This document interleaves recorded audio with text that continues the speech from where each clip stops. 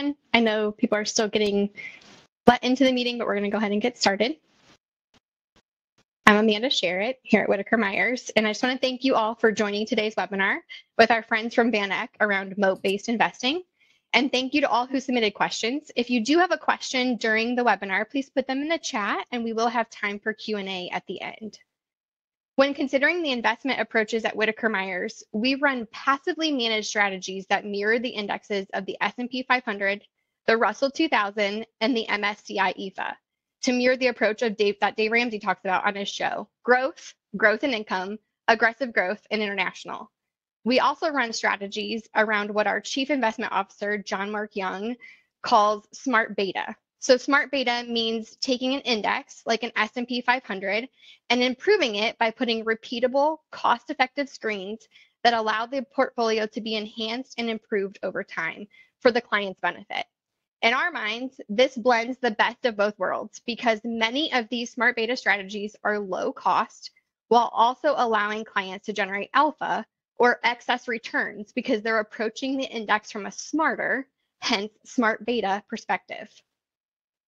The moat-based concept is a simple concept. Companies that have a sustainable competitive advantage over time should stand the test of time. And that is exactly what you see from the Morningstar Wide Moat Focus Index, which has now exceeded a 15-year track record.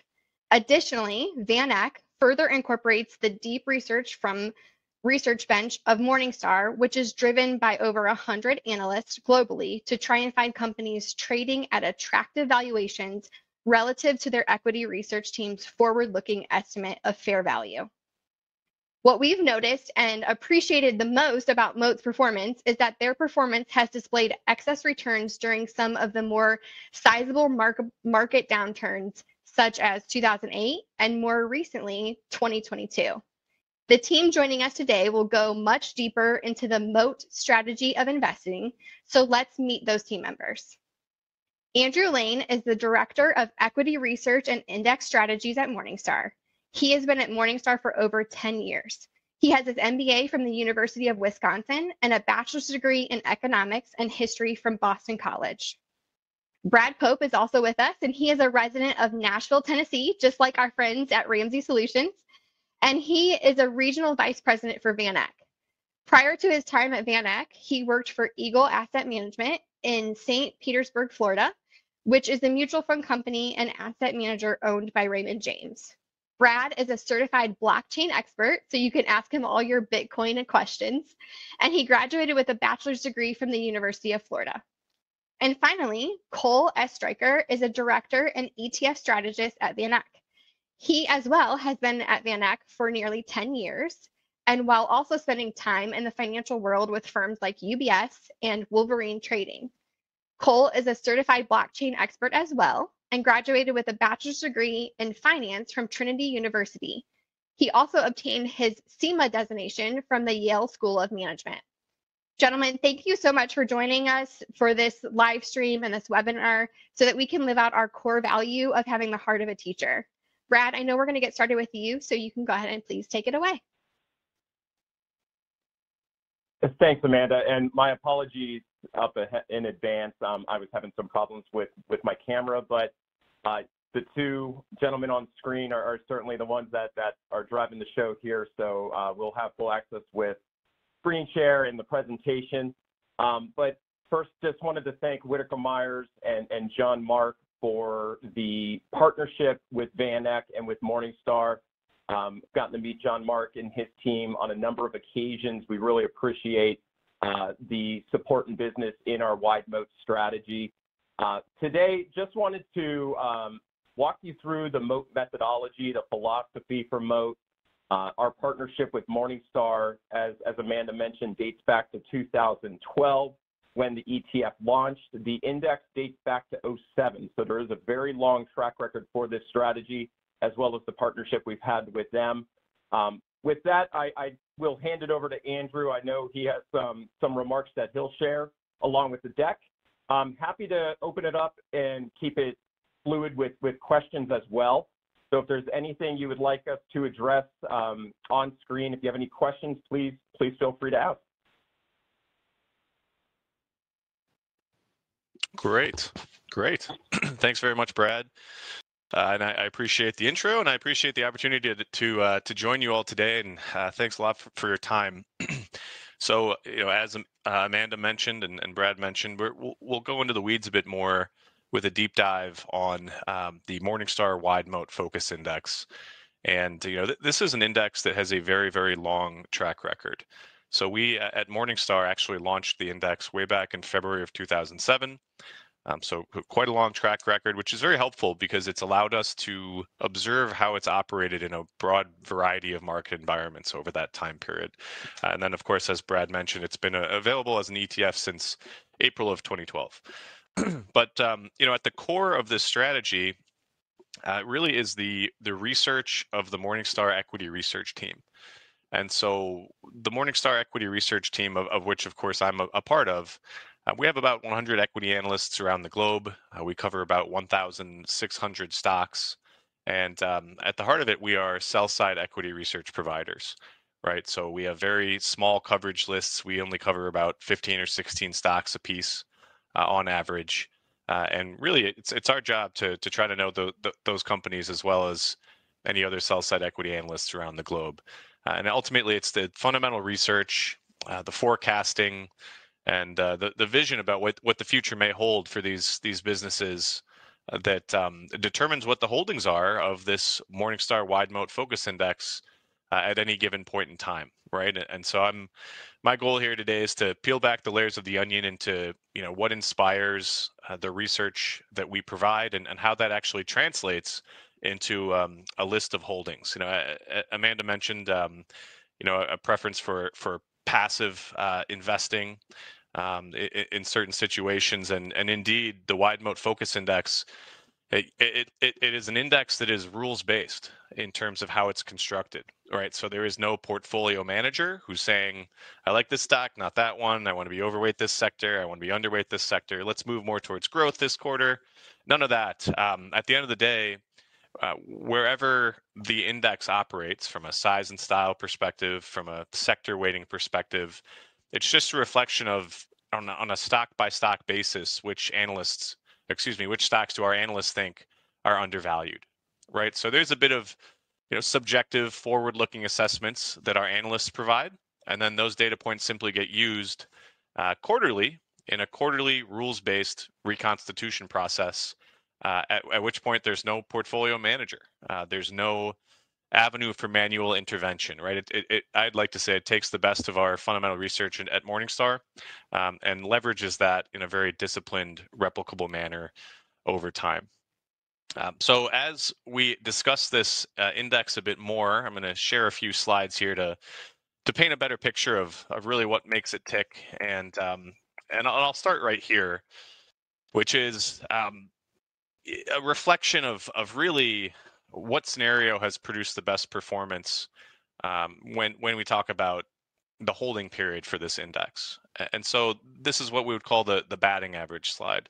It shows the percent of the time that the Morningstar Wide Moat Focus Index has outperformed the broad U.S. equity market based on the length of an underlying holding period.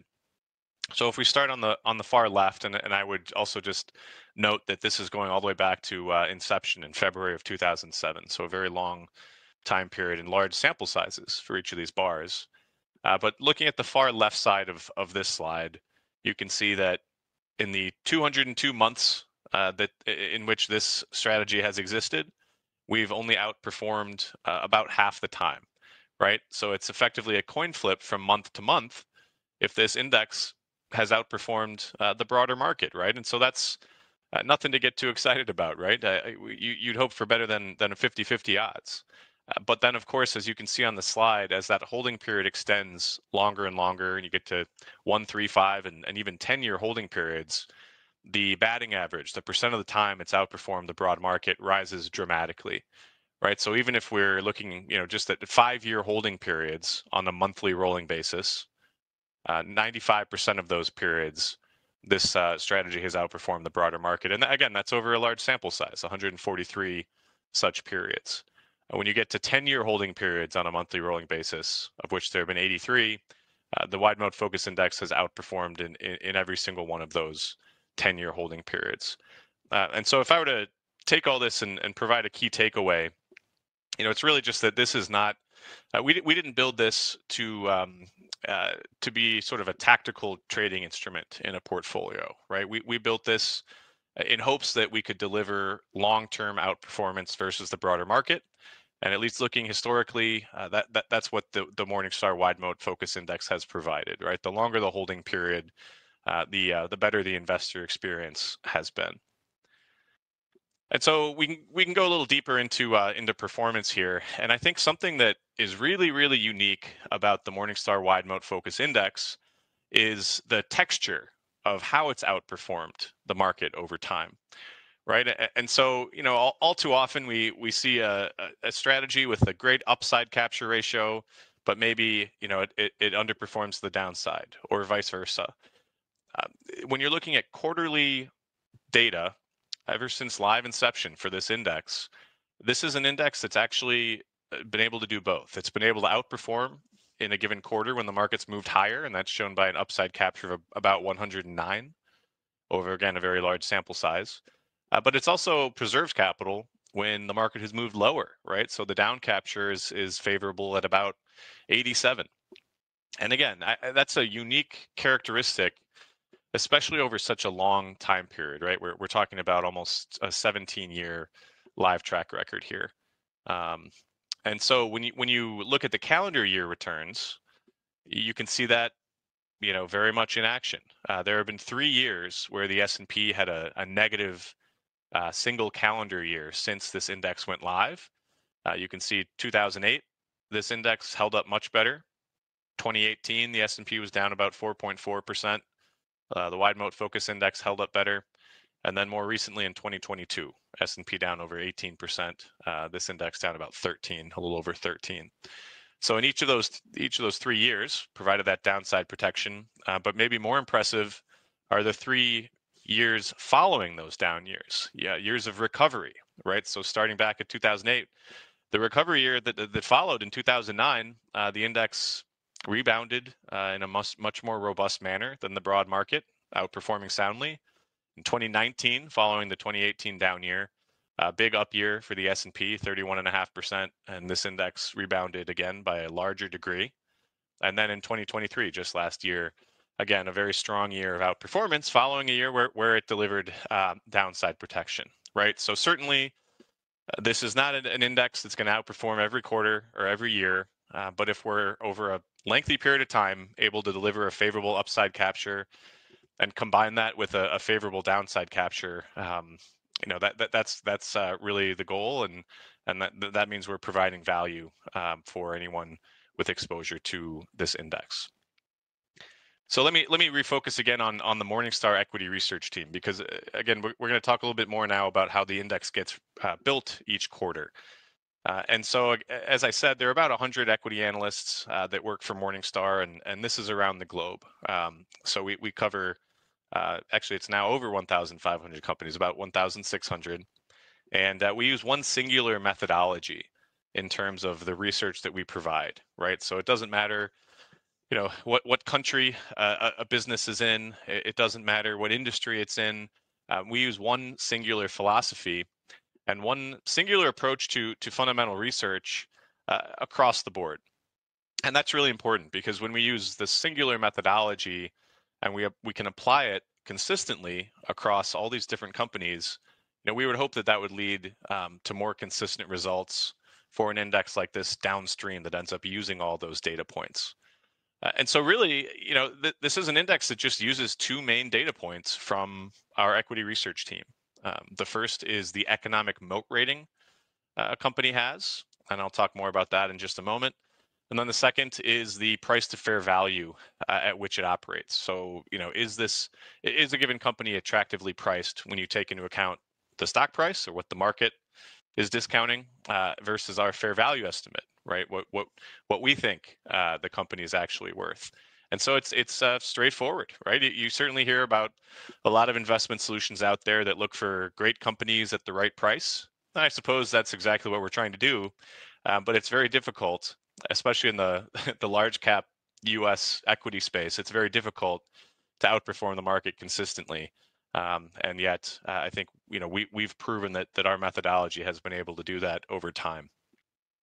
So let's spend a little more time talking about those 2 data points I mentioned. The first is the economic moat rating, and this is very central to all of the research we provide on equities at Morningstar.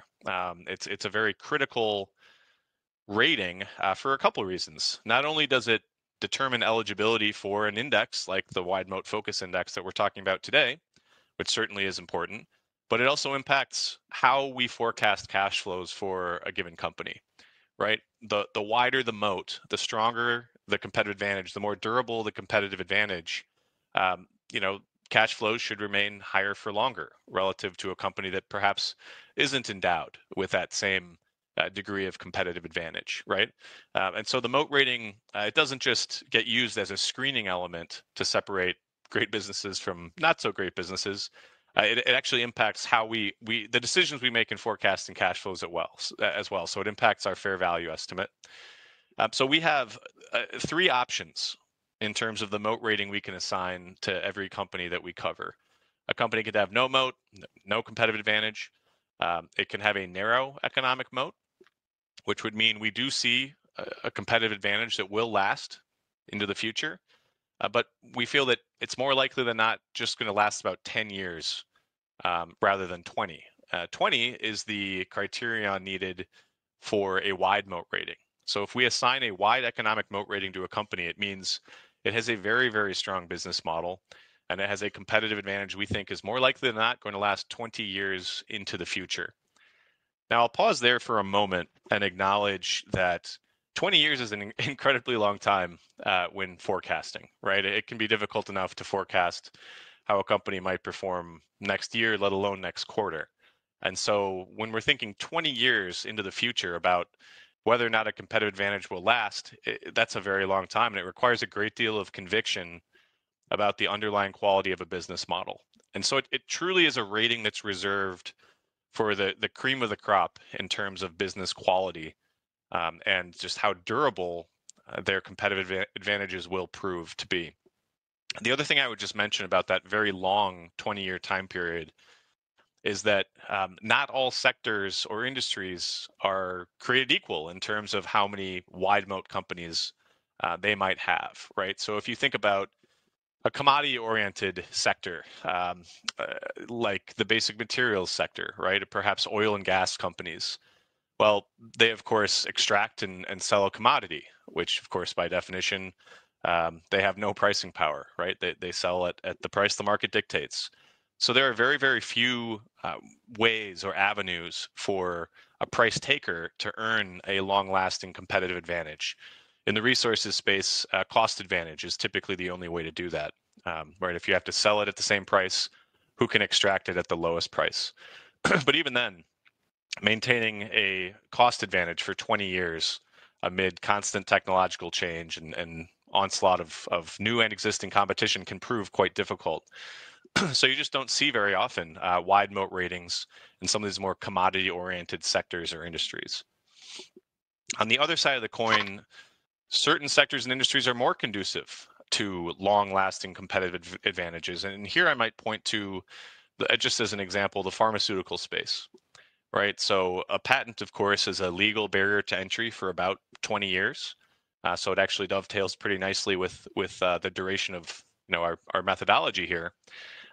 And for a large pharma company, most of them have a number of patented drugs, and we have very clear sight lines into how long those patents are going to last, when they'll expire, how much in the way of cash flows can be expected from those patents, how much those cash flows might fall when the patent expires. And then we have a great deal of research on new drugs in the pipeline, some of which in their own right will be patented someday.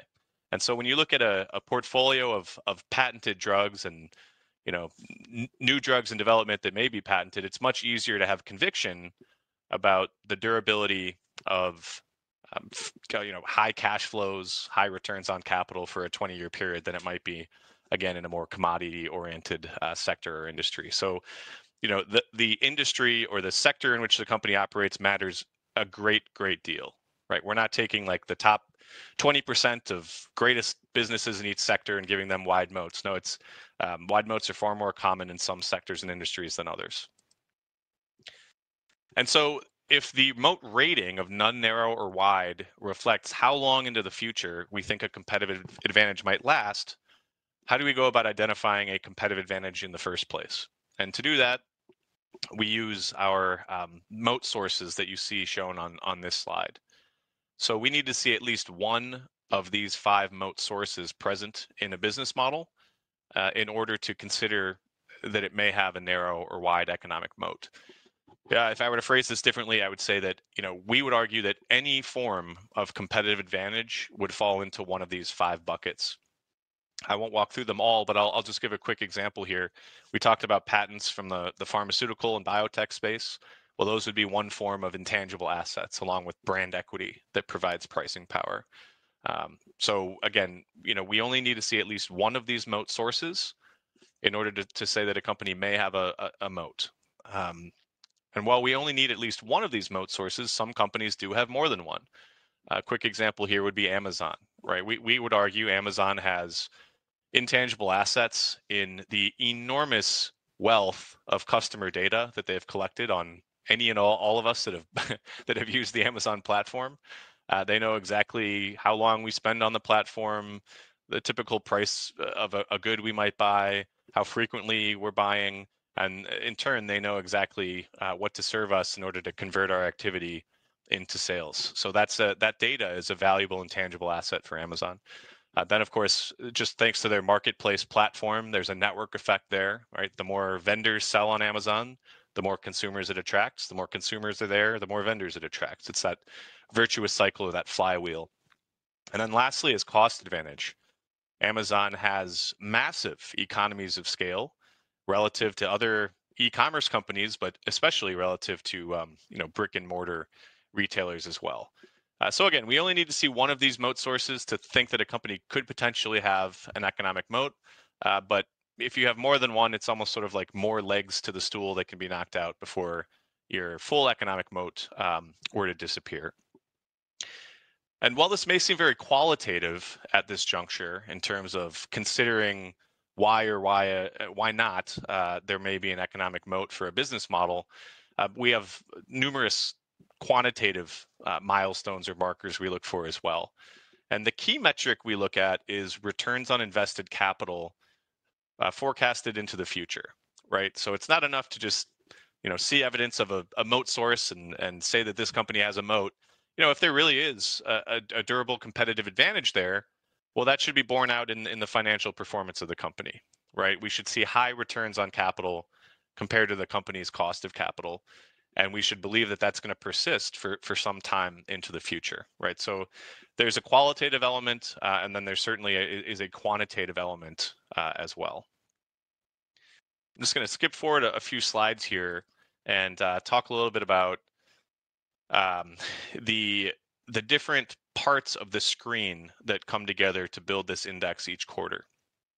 And so a question that we get a lot from clients is, well, what matters more in terms of performance, screening for wide moat companies or being selective about valuation, right? Because of course, screening for wide moat companies is only the first step in building this index. What we then do is we take all the US wide moat companies that we cover each quarter and we rank them by the degree to which they're trading below our fair value estimate or what we think they're worth, right? So we're screening for wide moat companies and then including only those that are the most undervalued. And so when that question comes up, what matters more, the wide moat rating or the valuation screen, this slide sort of helps answer that question. And really the answer is just, it's a combination of both of those things. So on the far left, you have a broad market index. This is the parent index for the Morningstar Wide Moat Focus Index, the Morningstar US Market Index. It's S&P-like in its return profile. And you can see that since 2007, on an annualized basis, the market's returned about 9.4%.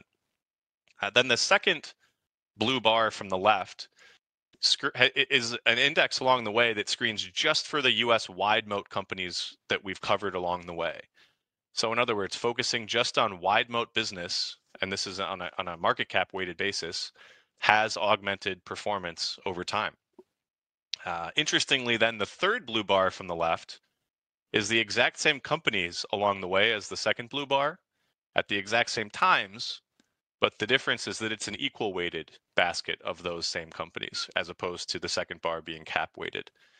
So again, having an equal weighted strategy was very helpful. At least it has been historically. That certainly wasn't the case in 2023, which we'll talk more about later. But historically, using an equal weighted methodology has augmented returns. And then the final bar, the rightmost bar, is the index itself. So it's an equal weighted basket of US wide moat stocks, but only those that are the most undervalued that we cover. So in other words, we've simply added a valuation screen. And that has proven to be the most impactful part of the construction process, right? You can see it's added the most return relative to the prior step. But long story short, I just think this is an interesting exhibit that stresses, how we build this index each quarter and the role that each of those, portfolio construction steps has played into the process. Let me pivot for a moment and give some specific company examples because I think that always brings the construction methodology to life a bit more. And so I'll start with NVIDIA, and I start with NVIDIA really more than anything just because there's probably no stock we've been asked about more over the last couple of years than NVIDIA. Certainly it's been the subject of intense interest from financial media outlets and investors alike. And let me frame this first by just saying that this slide is not a success story by any means. It can be construed as such perhaps, but we also left a lot on the table with NVIDIA, but I do think it's a good example of the discipline that we use when building this portfolio. So this is a time series going back to July of 2022, and then a year forward to mid 2023. And you'll perhaps recall that leading up to what you see on this slide, in early 2022, big tech was going through a very rough time, right? The first half of 2022, big tech companies, including NVIDIA, got absolutely hammered. And so the gray line is our fair value estimate. You can see for most of this 1 year period, it was flat at around $200 per share. I think perhaps slightly above $200 per share. And so we did not own any NVIDIA as NVIDIA fell and fell until finally when it got to the September quarterly reconstitution for the wide moat focus index, you can see that the stock price in blue was quite a bit below our fair value, right? So we thought the stock had been overvalued for most of the year. It fell so much, suddenly it offered what we thought was an attractive valuation. So it goes into the index, right? It has a wide moat. It was one of the 40 most undervalued options. So it goes into the index. It proved to be favorable timing, right? The stock sort of turned around, rose a bit. And by the time we got to the March 2023 reconstitution, you can see that it was removed from the index. Right at that point, it was above our fair value. So on one hand, yes, this was a success story simply because what we're trying to do is be disciplined and hit singles and doubles, and really just have a replicable process where we're avoiding overvalued companies and taking advantage of opportunities for undervalued securities. So yeah, on one hand, that's what we did here, right? We had a very nice return for NVIDIA, but on the other hand, we left a lot on the table, right? So if we continued this chart, the stock would move even higher. So nonetheless, we're satisfied, right? We avoided the decline in early 2022, took advantage of the stock at an opportune time, and yes, perhaps we moved out early, but we got the return that we were looking for. Another interesting example is Bank of America. And so I'd start by saying that Bank of America has been wide moat rated as long as we've covered the stock. But because of the valuation screen, interestingly, it hadn't been held in this index since 2008 in the wake of the global financial crisis, right? So we've always loved the business model, but we just never thought that the stock was undervalued. So it was on the sidelines for a very, very long time. Finally, it found its way back into the index in March of 2020, which of course was the onset of the global pandemic. There was great concern about the impact that the pandemic would have on the banking system. And our analyst who covers this space, he did a lot of stress tests of the business models of the banks and their balance sheets. Some of these stocks were trading at valuations that we hadn't seen since the financial crisis. And he felt, yes, these business models will be challenged for a bit of time, but when we look back 5 years, I really think that our outlook for cash flows will be no different than it was before the pandemic. And so you can see his fair value fell a bit during the pandemic, but the stock was punished quite a bit more. It was worked into the index, recovered very nicely, and then was removed once it was overvalued. And as you can see, from mid 2021 till mid 2023, then the stock fell again. And so again, a good example of valuation discipline, with the stock finally actually going back into the index after falling a lot in June of 2023. Let me pause there and see if there are any questions I've raised so far before I move on to some other content. Yes, Andrew, we do have one specifically about valuations. So a question came in that today all the talk is around valuations, with the markets having such a strong run and not seeing a ton of earnings growth happening, yet valuations look a little stretched. How does the MOAT companies or MOAT index compare in terms of valuation? Yeah, absolutely. So I have actually I think a very interesting slide that helps answer that question. So let me just pull it up here. But the long story short, as I do that, is that there have certainly been times where the market has been running hot for an extended period of time, and it's proven difficult to find undervalued wide moat securities. And so that was an issue in 2021, right after we'd had a very long, extended period of strong market performance. As I'll share my screen right here.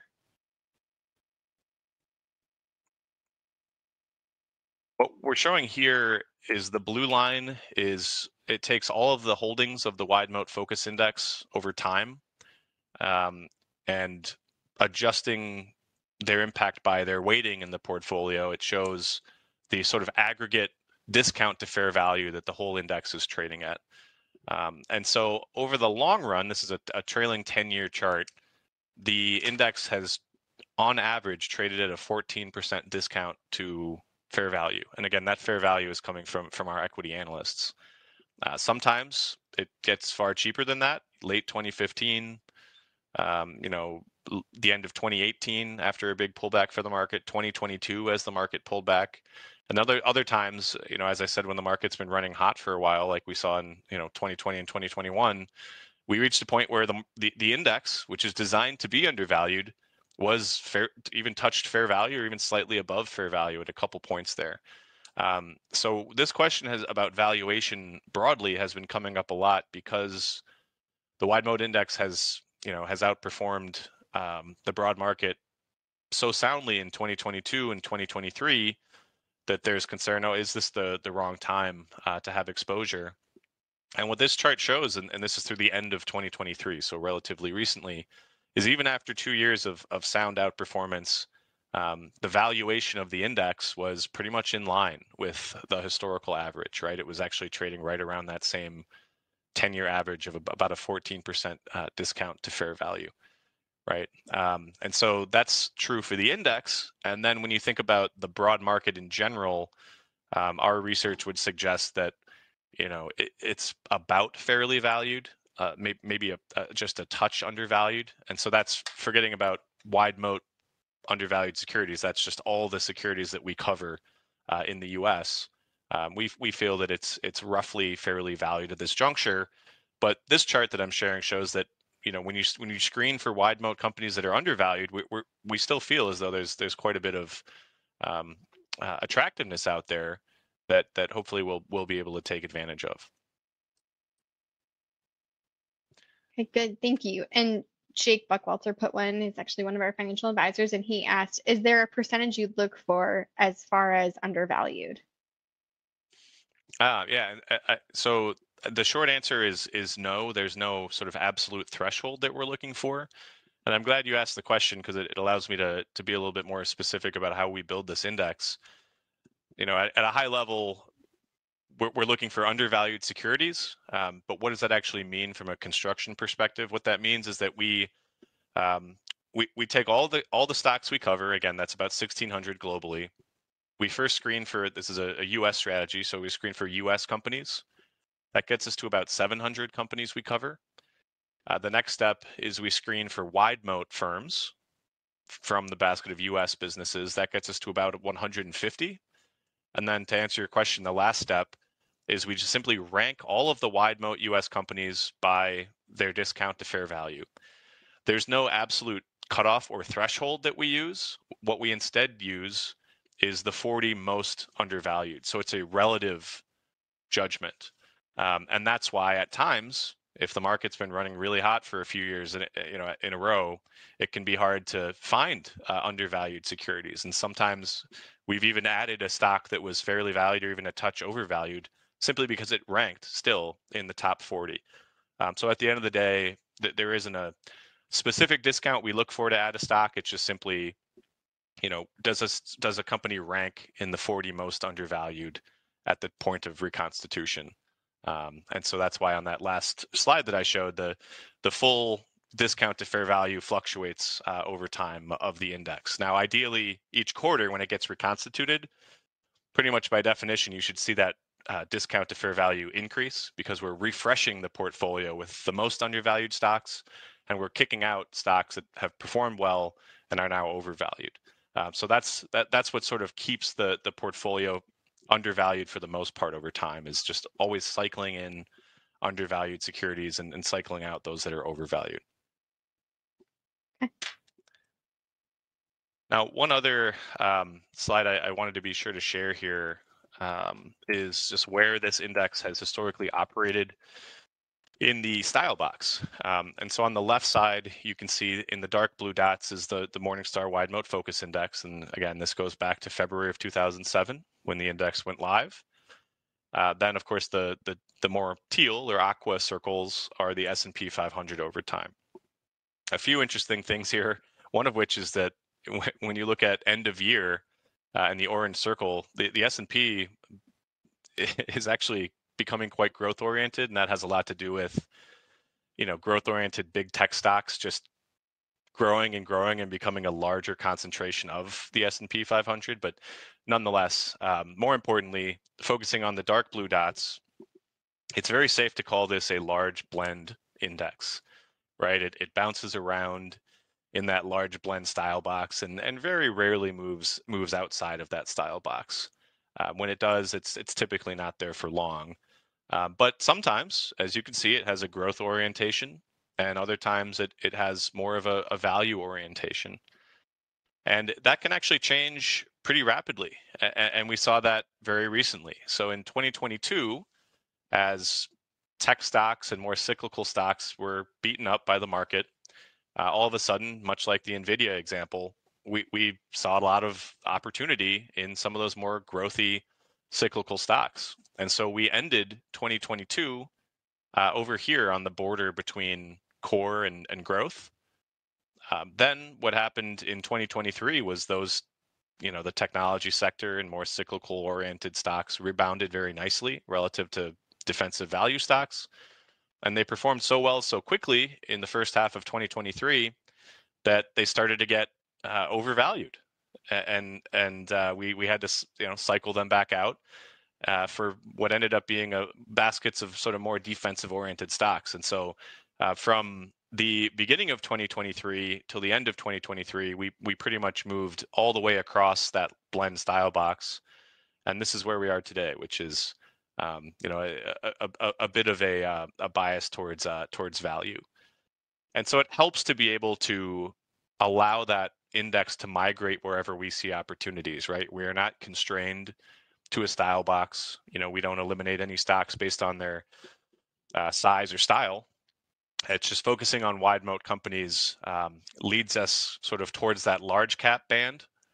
You just don't find that many small cap wide moat stocks, and you do see some mid cap ones, but not, large cap is what really ends up, being a representation of the index when you focus on wide moat securities. And that's that valuation screen that allows us to bounce around, in that large cap band, sometimes with that value bias, sometimes with that growth bias. So let me switch gears for just a moment. I'm going to flip over to a different deck. And there's one last element of the wide moat focus index more recently that I think is quite interesting, and I wanted to be sure to touch on. And that is right here.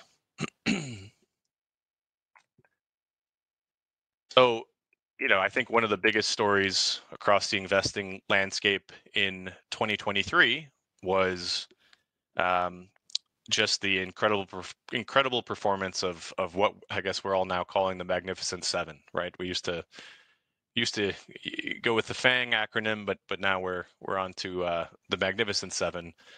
Anyways, all 7 of those stocks outperformed the broader market by a pretty wide margin, right? And there were 2 in particular that had enormous outperformance, which were NVIDIA and Meta Platforms in 2023.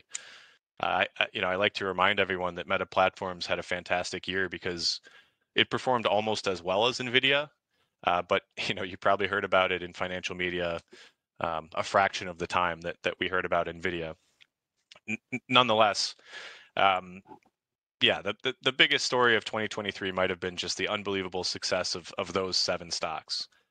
And we have reached a point now where the Magnificent Seven account for nearly 30% of the weighting of the S&P 500, right? So 7 stocks of the S&P 500 accounting for almost 30% of its weight. And that has risen pretty dramatically over time. When you look back 5 years, it was a much smaller proportion. And so what does that mean for the wide moat focus index? Well, it's a pretty pressing headwind. So as a reminder, the wide moat focus index uses an equal weighted methodology that we talked about earlier. That methodology, that being equal weighted, has helped a lot over time, but in 2023 it was a major headwind. So as you can see on the left side of this slide, in 2023, the Magnificent Seven had just shy of a 9% weighting in the wide moat focus index. But in the S&P 500 and the Russell 1000, it was far higher, right? So we were substantially underweight the 7 stocks that were the darlings of the market last year. And you can see on the right, those 7 stocks drove 58% of the total return of the S&P 500, right? 7 stocks alone accounting for the majority of the total return of the S&P 500 is pretty astonishing. Just almost the same story for the Russell 1000 if you expand to the Russell 1000 from the S&P. And they only accounted for just over 25% of the total return of the wide moat focus index. And so that would seem to be a pretty adverse exposure, right? And it would have been, as you can see here, we're showing 2023 total return for the wide moat focus index, and then doing the same for the S&P 500 and Russell 1000, but looking at the cap weighted and then the equal weighted versions of those. And so not surprisingly, because an equal weighting approach was adverse with the Magnificent Seven performing so well last year, you can see the equal weighted version of the S&P delivered a far lower return than the traditional cap weighted version, and the same for Russell 1000, right? Less than half the total return from the Russell 1000 equal weight. Yet, despite being equal weighted, the wide moat focus index outperformed all of the above, right? And so certainly being substantially underweight the Magnificent Seven hurt performance, but fortunately stock selection was favorable enough otherwise that we far more than made up for that. And so that is something, that we were very proud of in 2023, a year that was pretty dire for equal weighted strategies out there. Was a year that we performed very well. And so, again, I just want to be very clear. we love the business models of the Magnificent Seven. 6 of them have a wide moat. The only one that is not eligible because it has a narrow moat is Tesla. So we love the business models. We just, being equal weighted, there's no way we could even get to the market weighting of that basket of stocks if we owned all 6 of those companies. And of course, then what are the chances that all 6 will be undervalued at the same time, right? And so we don't relish being underweight that basket of stocks in a year like last year. It certainly didn't help.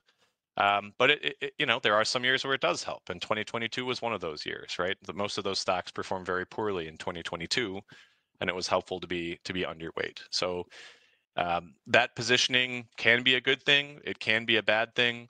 It's just definitely something that I always want to make sure clients and interested parties are aware of, because it can have a substantial impact on performance from time to time, for better or for worse.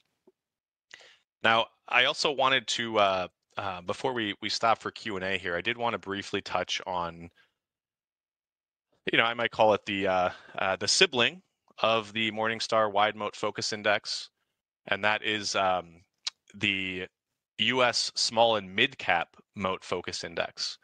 So this is an index we launched a couple years back, and it really has the same DNA as the Morningstar Wide Moat Focus Index, but there are a few differences, right? So despite screening for companies with economic moats that are undervalued, just like the traditional Wide Moat Focus Index does, it's a small and mid cap version, so we're eliminating the large cap section of the market. And because there are fewer wide moat companies in the small and mid cap space relative to the large cap space, we expand it to include narrow moat companies as well, right? And so those are really the key differences. It also has more holdings, probably closer to 90 to 100 at any point in time, versus the wide moat focus is usually closer to about 50, say 45 to 50. But anyways, this is an index for which there's been a great deal of client interest. As you can see on this slide, in 2023, it managed to outperform, the S&P Mid Cap 400 Index, as well as the S&P Small Cap 600 Index. And so this is an index that we're very excited about. And we built it in a way that would make it appealing as a complement to the Wide Moat Focus Index, right? It operates in a very different part, as you can see on this slide, a different part of the style box than the Wide Moat Focus Index, which is on the left, right? The blue dots on the left, and whereas the small and mid cap version are the blue dots on the right. Now, I should note that despite being a small and mid cap strategy, you can see on the right side that it actually skews a little bit larger than even just the S&P 400 mid cap index. So it certainly does have small cap and mid cap holdings, but it does skew a little bit larger. But nonetheless, the overlap with the Wide Moat Focus Index is relatively small, which again, for anyone interested in moat investing, does allow it to be a good complement to that Wide Moat Focus Index. So perhaps that is enough from me. I think I touched on all the key elements of the Wide Moat Focus Index, how it operates, what makes it tick. I wanted to, of course, introduce the small and mid cap version, but available for any questions that the group might have. Thank you. Yeah, we do have a couple. So you touched on 2022 a little bit, but this question is, what in your mind is the rationale for why this strategy like this does so well in stressed markets, such as 2022 or 2008? Yeah, I think when this question comes up, when you screen for wide moat businesses, these are the business models that tend to be the most resilient amid times of stress for the economy, the market, or both, right? And so I think specifically with regard to the holdings of this index, they tend to prove to be safe havens more often than not when the market's moving lower. And even the big tech companies, the Magnificent Seven, despite being more growth oriented and cyclical, as we've seen in recent years, other than 2022, sometimes even they prove to be safe havens despite being less, defensive, so to speak. So that wide moat screen just sort of points you towards companies with more resilient business models that are more likely to, sustain and keep delivering attractive cash flows, even when market sentiment weakens or the underlying economic conditions weaken. And I guess the other thing I would say that's really more specific to 2022 is that wide moat stocks relative to the market tend to hold up very well when interest rates rise, right? And so we saw that the last time the Fed tried to raise interest rates in 2018 and the market moved lower, wide moat stocks outperformed, and we saw that again. So these are companies that probably don't need the same degree of access to capital markets and debt markets to maintain growth or to just maintain profitability or cash flows. And so they're probably less sensitive to higher interest rates than your average company, probably a narrow moat or even especially a no moat company. And so this time around in 2022, I think being a little bit more immune to the negative impacts of higher interest rates was important for this index, but then also being more immune to the impact of inflation, right? So the wider a company's moat, the more able it typically is to pass on higher input costs to consumers, as opposed to having to digest them themselves and have margins decline, right? So whether that's a brand that people still want to pay for despite economic, difficult economic conditions, or despite, that being a patented drug, by and large, these are companies that are able to maintain pricing power and maintain margins when input costs rise. And so that was sort of a perfect storm in 2022, higher interest rates, substantial growth, increases in inflation, and that set the stage for, I think, very strong relative performance for this index versus the market. Thank you. We have two more, unless others come in. What is the turnover rate of the index? Yeah, I don't know. Cole, do you know that figure offhand? I don't think I have the most updated version. Yeah, historically it's about 60%.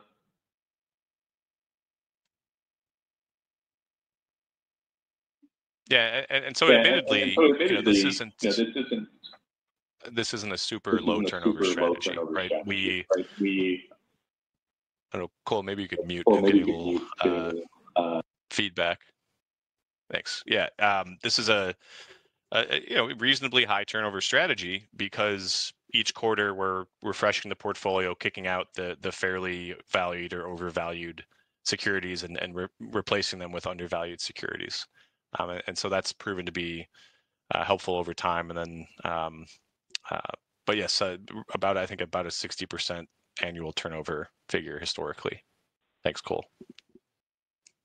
I just saw John Mark's comments in the chat as well, but did want to mention that with that turnover, the ETF has never paid a capital gain in the life of the history dating back to 2012. So there is a tax efficiency through the ETF wrapper.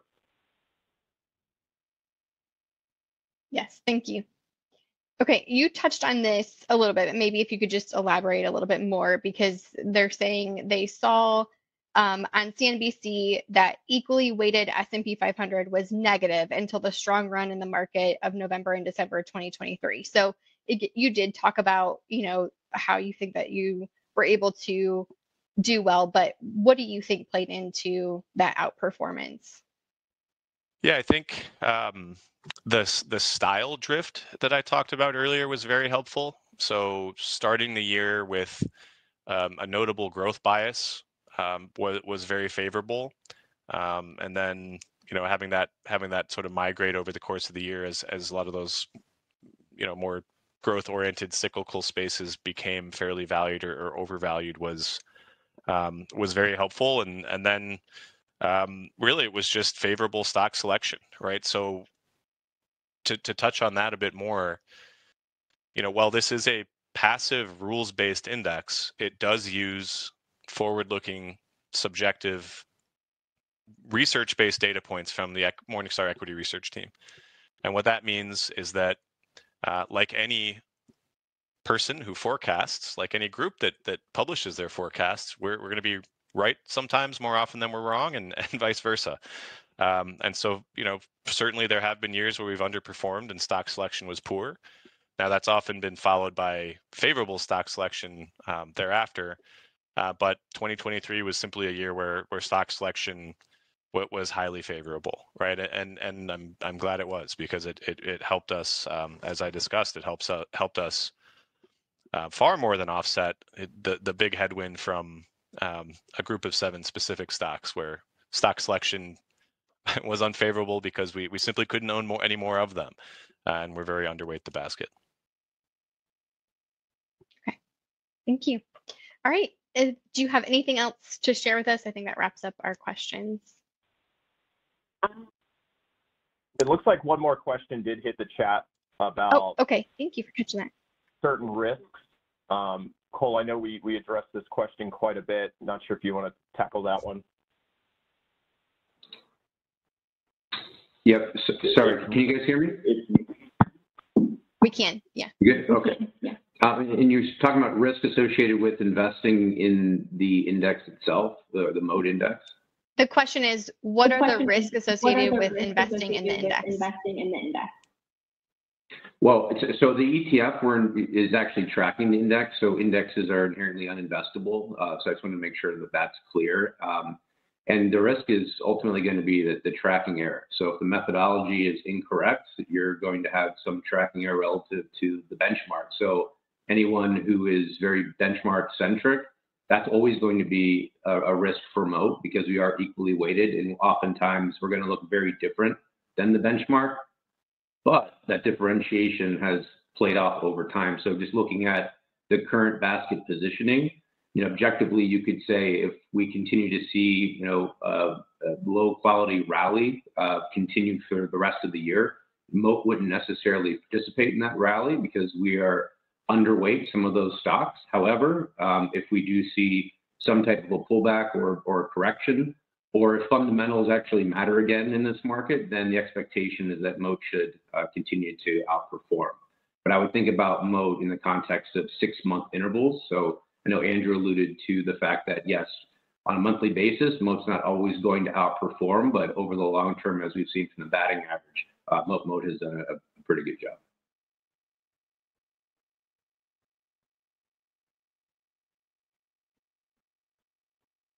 Thank you. Thank you guys for joining us, all of our clients and prospective clients that are on the call, as well as Andrew, Cole, and Brad. Thank you for giving us this valuable information.